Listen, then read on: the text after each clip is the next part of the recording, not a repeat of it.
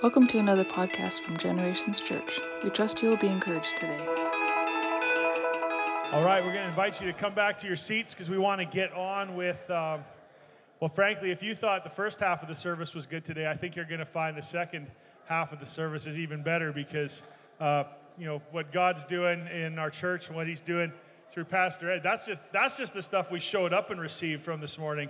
But now we get to have the stuff that has been prepared and prayed over and waited on, and it's going to be rich and it's going to be good. So I'm going to invite you to hurry back to your seats. If you're still out in the lobby, check your kids in, and by that I mean just kick them in the butt down the hallway.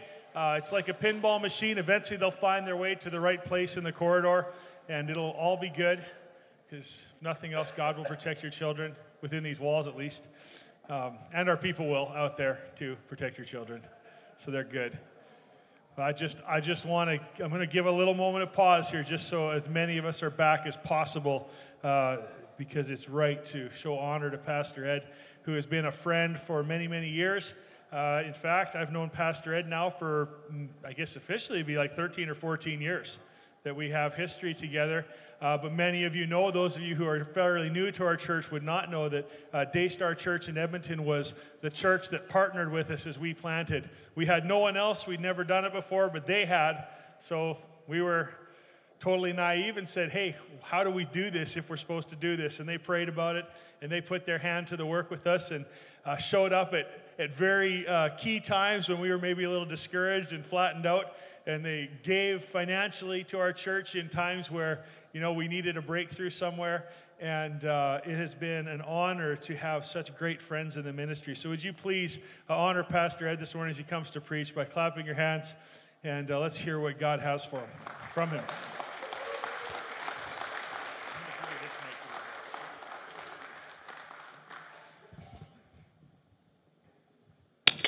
Oh, that's hot. Praise God. It's so good to be in the house of the Lord this morning. I can't see many of you, and there, I should have brought my baseball cap here this morning, but praise God. Hey, it's so good to be in Generations Church and see what God is doing in beautiful northern Alberta. It was a great drive in yesterday, and I can see why people want to live in Grande Prairie, because I'm telling you, when I was going through that valley, all of the colors on the trees and just the beauty of the big sky that you could see. I mean, it was so picturesque. It was like God just put that together for my enjoyment on the way up to be here with you all. And I just want to say it's so good to be with Travis and Amy and Randy and Brenda again. And it just feels like I'm part of the family up here. It's been a couple years since I've been here, but I just want to say that, if I was in Grande Prairie looking for a church, I think my search would be over if I came to this house. And I just want to ask, if you would indulge me a little bit. If you have just started attending this church in the last year, would you please lift up your hand and just slip up your hand? Yeah, see those hands? Yeah, I see that hand. Absolutely. Praise God. It's good to see people coming and joining and supporting the work of God. And I just sensed in my spirit as we were worshiping that we really need to rally in these days for the cause of the gospel of Jesus Christ like never before. And I just want to encourage you to be part of the house of God in a very intentional and deliberate way, that you would be here to support and lend a hand and be a part of what's going on in this community of believers and Christians, because I want to tell you, I know that the ministry is really tough. I've been at the ministry for 21 years, and I was telling a brother and sister who came from Daystar and that I sent up here actually because they got transferred. I've never missed church for more than 3 Sundays in 34 years. And until I took my vacation last week or back in August, and so it was quite a little anxious for me, because it's not the attendance that matters so much, but it's the presence of God that I sense when believers are gathered together and they're worshiping Jesus Christ and they're exalting the name of the Lord and they're gathering to the Word of God.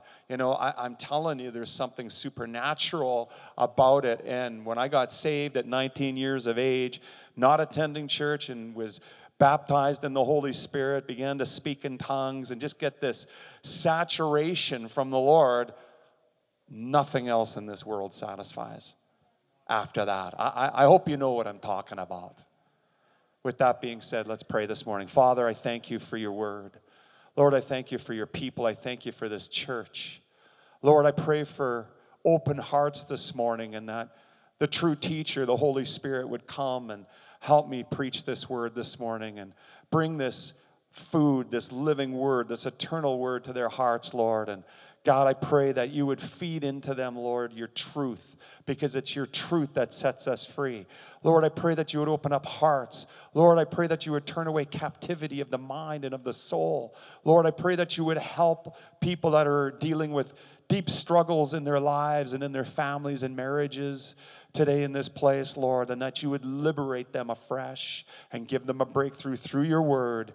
Speak through this word. It's your holy word. Lord, let faith and encouragement be built into all of us today. In the name of Jesus Christ, I pray. Amen. I want to talk to you today about salvation, because I think salvation might mean some different things to different people. And perhaps you've been a Christian, raised in a Christian home, and understand the idea of salvation and what it means. But I want to remind you of what it means today and how valuable it is and what a beautiful gift it is from the Lord.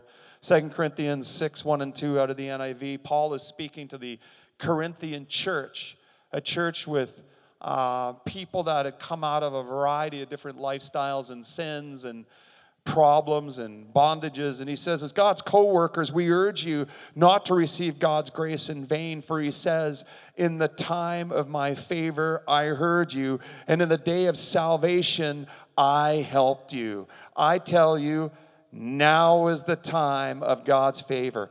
Now is the day of salvation. And so this message that I'm bringing to you today is called Salvation Now. It's salvation now. It's not yesterday. It's not, I might get around to it someday. It's now. You know, I looked up this word now in the Oxford Dictionary, and it means to act immediately, to be in the moment very quickly, to respond, and to be urgent in this situation. I believe parents understand the word now when they're addressing their children from time to time. I've raised 2 children. They're adult children now. And there was a time when I'd say, Dylan, would you please clean your room? And he wouldn't act with any immediacy or be in the moment when I asked him to do that. So I would raise my voice just a little bit louder and I'd say, Dylan, could you please clean your room? And he would just be playing with his cars and passively ignoring me. I think if you have children, they might do that from time to time. But when I said, clean your room now, somehow there was a revelation, a blinding flash that just came across his eyes, and our eyes would lock, but there would be a response that would come. How many moms and dads know what I'm talking about? How many get this word now? It's an important word, and as a preacher and a teacher, I'm about words. I look to words and their definitions and how to apply them to my life. But I want to tell you that Jesus is a relevant and in-the-moment kind of Savior in your life. I want you to know that Jesus is a God of immediacy, and he responds to you more than you realize, because he's an in-the-moment kind of Savior. He's an in-the-moment kind of attender of this church. He's the builder of this church. He's not ignoring your exploits. Every prayer, every generous gift or donation, every tithe is building this church. And Jesus is an in-the-moment God, and the gospel message is a relevant message. It's a now message.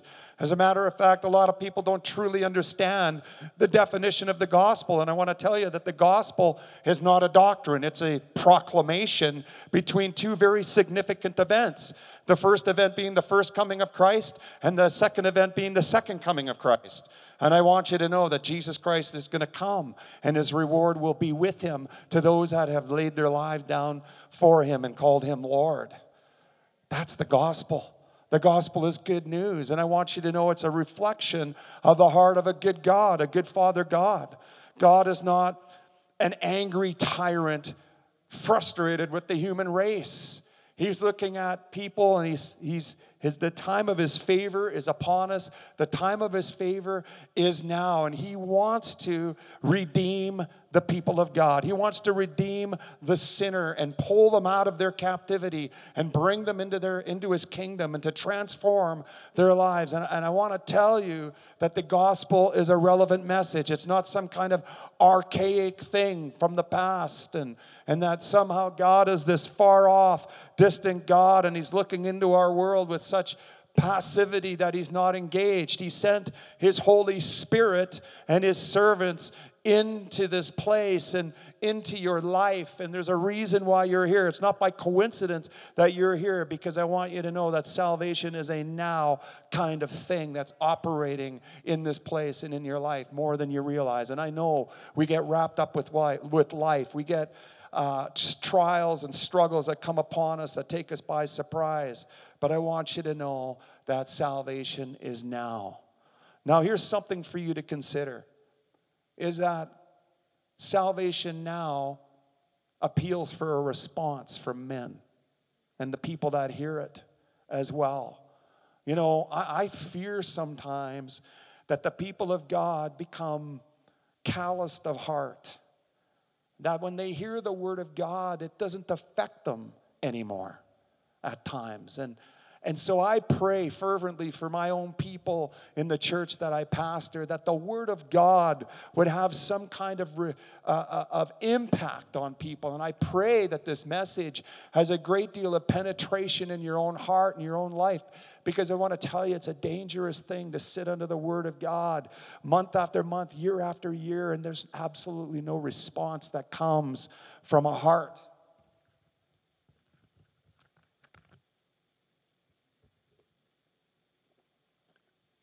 The message of the gospel invokes a response in people.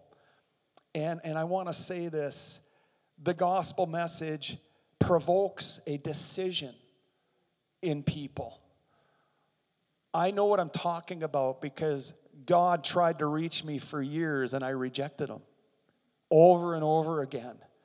And then he finally got to me through somebody, but it took a long time. But I would get colder and colder and sin harder and harder and run further and further away from God. But I couldn't outrun God, because God would just show up wherever I was.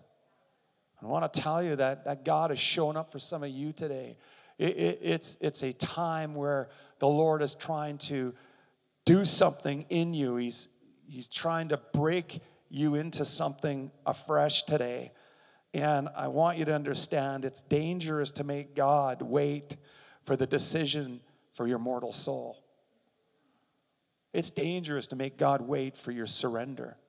So I encourage you that salvation now is urgently necessary in your own personal life, and it's necessary for this generation. And I want to encourage you that Jesus is the only rational choice to make in a world and a culture gone mad. It's gone mad. It's off the rails now in our nation. Look at the United States, how divided it is. Look at Canada, how torn up it is and how dark it's become. It's because people think that they can ignore God. And I'm here to revive you and challenge you today to be in the house of God and know that it's a privilege. It's a privilege to worship God. It's a privilege to be in the house of the Lord in this hour.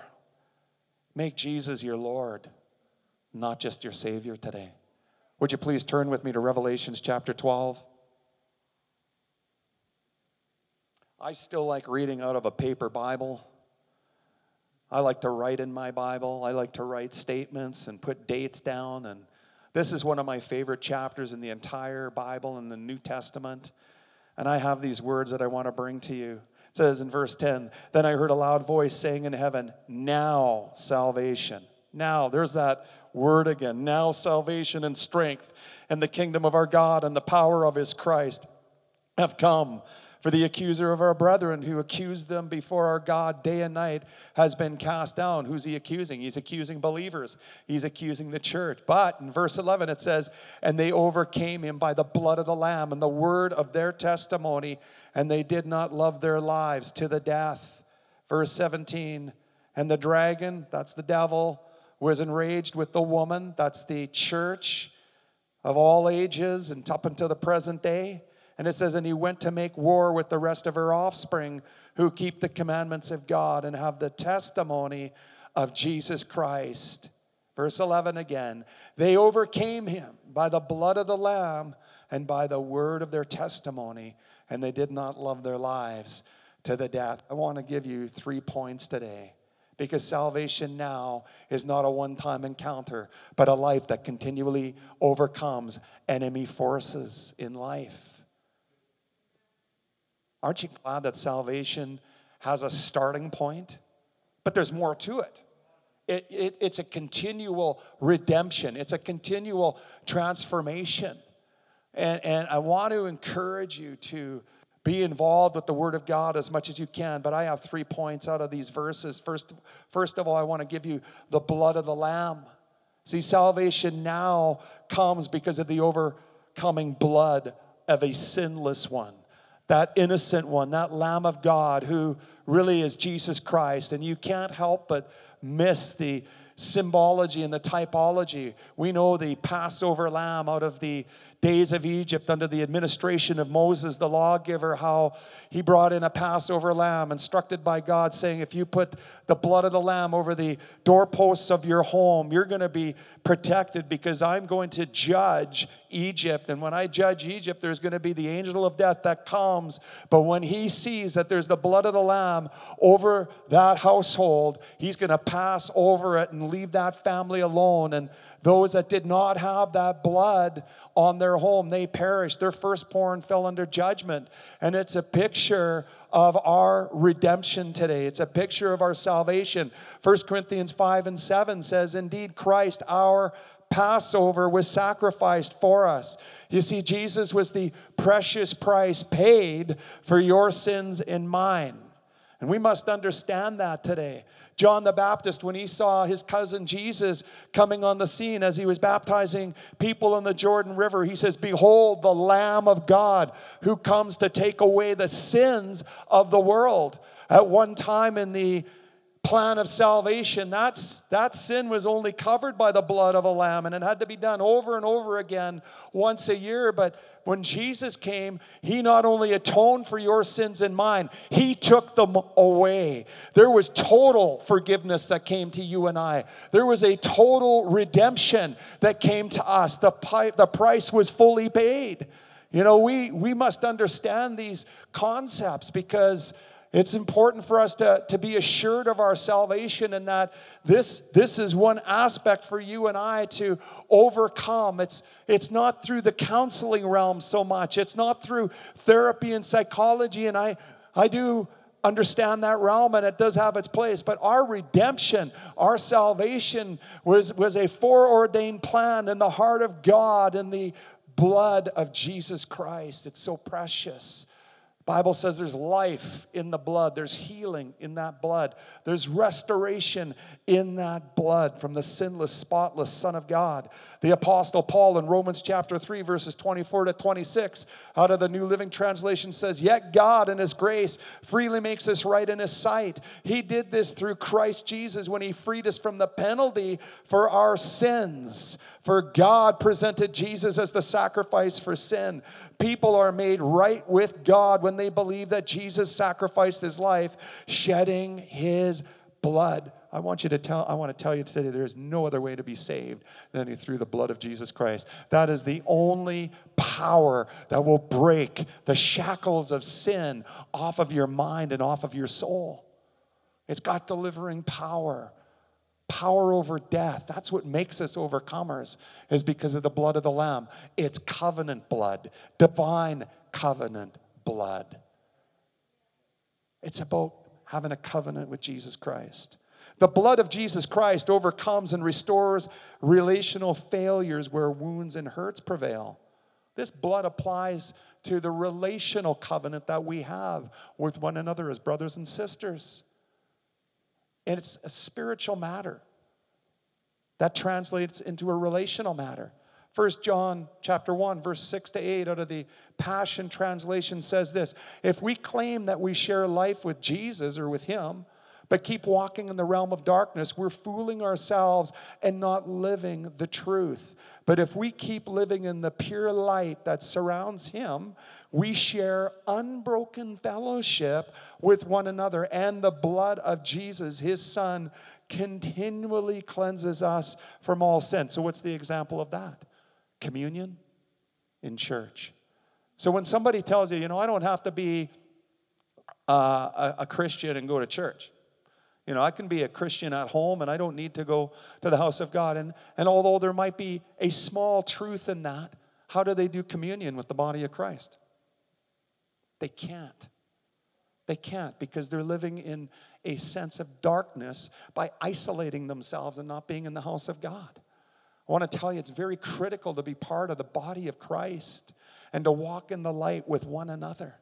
To walk in that freedom, to walk in that unbroken fellowship. You see, the blood of Jesus Christ restores and it reconciles us first unto God, but then unto one another. The healing begins on a divine level first. That reconciliation starts with God and your own heart and your own soul. And when that forgiveness comes, you're released. Because let me tell you, it's really hard to rightly relate to people when you're filled with bitterness and you're filled with offense and you're filled with anger against what somebody did to you. I hope this is ministering to you this morning. Reconciliation starts with the blood, with a caring Father, a compassionate God. But then he softens the heart. He does something to your heart to overcome you and get you out of the way so that God can do something miraculous in your family and in your marriage and with your kids and heal relationships that have been broken for years. Isn't that a good word for us this morning? That's what God is after. Let me tell you, you know what God is after? Not partial forgiveness, not a measure of forgiveness, but total forgiveness. And that's how Christians begin to know what it means to be an overcomer. Because I see people, sometimes they get sweeter and sweeter the older they get, but sometimes they get more and more bitter the older they get. Why? Because they have not experienced the total forgiveness of the presence of the living God on their lives. Well, that's just the first point. All right, number 2. The word of our testimony. This is really important. Salvation now involves an overcomer's confession of faith. Romans 10:9 and 10, it says that if we believe in our hearts and confess with our mouth that Jesus Christ has been raised from the dead, we will be saved. We lead people to Christ with this passage. But let me tell you, a confession of faith, a declaration and a proclamation of faith that comes out of your mouth is so critical because death and life are in the power of the tongue. And I want to ask you, what kind of testimony do you have? A testimony is an eyewitness account of what God has done in your life. You've seen what God has done in your life. You've seen what God has done in somebody else's life. That's what caused me to be so curious about the Christian faith, because guys in high school that I went with that were kind of rough and kind of tough and getting into trouble, they would one by one all of a sudden be these soft marshmallow type guys, totally went against everything that we had in our culture in those days, and they were just, I want to go pray, I want to worship Jesus. I thought, man, are you guys in some kind of cult? What's going on with you? Well, we want you to come to church with us. I refused. I ran the other way, and it took a couple more years before I came to the Lord. But let me tell you, there's a testimony that God puts in his people. It starts with a healthy faith, though. What about Peter? Peter's faith, didn't start out so well. He was very impetuous, angry, rough around the edges, kind of blue-collar fisherman. And eventually he acknowledged that he was a sinner and began to walk with Jesus Christ. And then, he got the revelation that Jesus Christ was the Son of the living God. And then what happened to him? The cross came. The cross came, and he denied Jesus 3 times. And then he got right with Jesus again. And let me tell you, sometimes testimonies are trials first before they become a testimony. There was a trying and a proving of Peter's heart, and Jesus reinstated him to become one of his disciples. He got out of his hardness of heart and his bitterness, and Jesus met him on the beach at the last chapter of the Gospel of John, and they got together. And there was this beautiful relationship and a covenant that was made, and his testimony changed, and then God used him to birth the early church. I want to tell you something. It doesn't matter where you're coming from. Peter is just one example of a testimony that was in trial, and a testimony that was being born, and it looked like things were really dark in his life, but he didn't allow his denial of Jesus to become his destiny. He didn't allow it to define his future. And some of you might be like Peter today. You might have this trial going on in your life and think that you've really blown it with the Lord, and I want you to know that you haven't. As long as you keep following the Lamb of God wherever he will lead, you keep following him into his house, you keep following him into his presence, you keep following him into your personal private prayer life, I am telling you, the Lord will give you a destiny and he will give you a future. So the denial of things and the trial of things does not need to define your life, because God is interested in writing a fresh script on your future and on your heart. What about Thomas? Thomas says, unless I put my hand and thrust it into his side and put my finger into the hole in his hand, I won't believe that Mary and some of you disciples saw Jesus. It's too much. I saw him dying on the cross. It is not possible. And then Jesus, it'd be weird to be a follower of Jesus in those days, because he would just show up in the room. He goes, here I am, Thomas. Here's the hole in my hand. Here's the scar on my side. And those are the marks of covenant for the Son of God. And Thomas settled all of his doubts right there. Right in that moment. I want to tell you that doubts are okay. Doubts are okay, but you don't want to live in doubt for the rest of your Christian walk. Settle your doubts like Thomas did and make a fresh covenant with him and a fresh surrender that says, my Lord and my God. And that's what Thomas did. And you can do that too. What about John the Beloved? The testimony that Jesus declared about John. It's one thing to have a testimony written on your own life, but what about John? I encourage you to read it in John chapter 21. This was the disciple that Jesus loved. That was the testimony that he had. It's interesting that he gets the last word in the Bible in the book of Revelations. Gets a greater encounter with God. Listen, I want to tell you that in all of the relationships of your life, make Jesus your first priority. That is the order of relationship. God says, love the Lord your God with all of your heart first. Then like people, that's the order. Love people, that's the order. Because when we love the Lord can deal with us. And he can impact us and write a testimony on our heart. About 75 years ago, 80 years ago, maybe longer, not sure. There was a 15-year-old boy in London, England, who was an amazing and brilliant mind, but he was an atheist at the time. And although he said he was an atheist, every now and then he would say, well, if there's a God, then why is he never answering prayers, and why is he never showing up? And then God began to intervene in this young man's life. And as he grew older, he was walking to the zoo with a friend, J.R.R. Tolkien. And he said, J.R., I've made a decision. I am going to become a Christian, a Protestant Christian, to J.R. Tolkien's dismay, because he was a Catholic. We know who J.R.R. Tolkien is. I don't know, you might know who I'm talking about. It's C.S. Lewis. C.S. Lewis became a great Christian, and he has a great testimony, and he has a great legacy. We've all probably read and seen the Chronicles of Narnia and some of the literature that he has written, Mere Christianity. And he said, the Lord is either a liar, he's either a lunatic, or he's the legitimate Son of God. And that was his testimony. I want to tell you that Jesus Christ is real, and he shows up with salvation now in every generation. But the Lord doesn't want you to be a sentimental Christian, living off yesterday's testimony, an old testimony about what God used to do in the church and what God did back in the day. Listen, God wants to write a fresh testimony on this church and in your family history and in your marriage and in your family and in your situation that is really difficult. You might be facing a giant today. You might be facing a trial, a medical situation, a financial scenario that's playing out in your life. And I'm here to tell you that the Lord wants you to be an overcomer. But it starts with the confession of your mouth. Salvation is made through the confession of your mouth.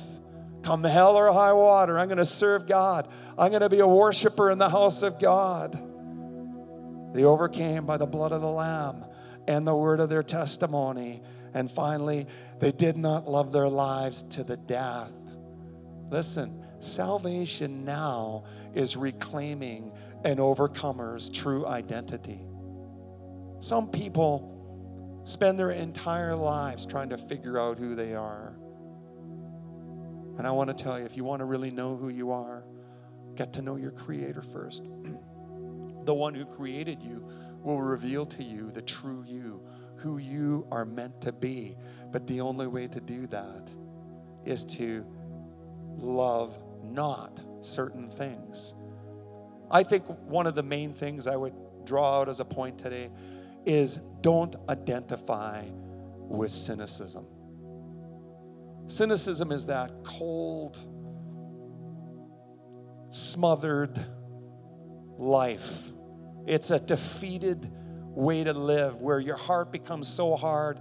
You're just going to get by. My life is just going to be this way. It's kind of a hopeless realm where you're just on autopilot. There's still a spark left, but there's very little. I mean, things are never going to change. And you know what I'm talking about. It's that cynical, it's that defeated kind of life. And I want you to know that the Lord wants to break that off of you if that's you today. If your heart is growing cold, if your heart is growing hard. Because as Christians, I want to tell you, anytime the Holy Spirit or Jesus Christ intersects with a life, that life is redeemed.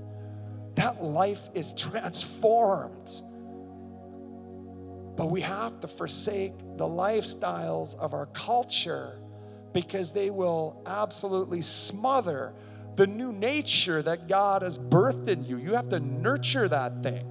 You have to take care of it. You have to feed it.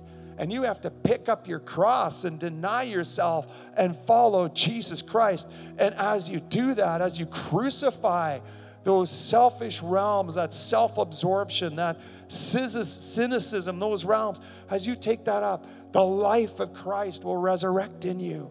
It will emerge in you. And you will be released and you will be free in the name of Jesus. Why don't you stand with me this morning? Praise God. The enemy comes. We live in an anti-Christian society. Much pressure on our lives. But we can overcome this world through our faith in the living God. Just want everybody to just bow their heads and close their eyes for a moment. And just want to, first of all, just ask anybody if they don't know Jesus Christ personally, or maybe somebody has need to rededicate their lives to Jesus Christ. If that's you, would you please just raise your hand? I just want to see any hand where you want to just surrender afresh unto Jesus. Yeah. Hallelujah. Anyone at all, anyone who wants to give their heart to Christ. I'm not going to do anything to embarrass you or make you come to the front. Anyone at all. Okay. Okay, praise God. Just want to take another look here. Okay. Thank you, Jesus. Just want to pray for you guys for a second here, Father. Just ask that you would seal this word in people's hearts and people's spirits. And Lord, I just pray that you would work in them, Lord, a greater degree of redemption, a greater degree, oh Lord, of transformation. Father, it's your word, Lord, that brings life. Lord, breathe on this word and breathe on the families of this church, Lord. And I pray that you would revive some here today and that they would come into this house as the worshiping priests that they are called to be, to praise your name and to worship you in spirit and in truth, Lord, and to walk with you all the days of their lives. For, Lord, that ministry of worship is what we take into eternity with us. And so, Father, I pray that you would do your work in them and produce fruit in this church. In the name of Jesus, I pray. Amen. Thank you for joining us in another podcast from Generations Church. If you enjoyed listening today, please subscribe to our podcast channel to get a new one each week. For additional information or to partner with us, please check out our website at www.genchurch.ca.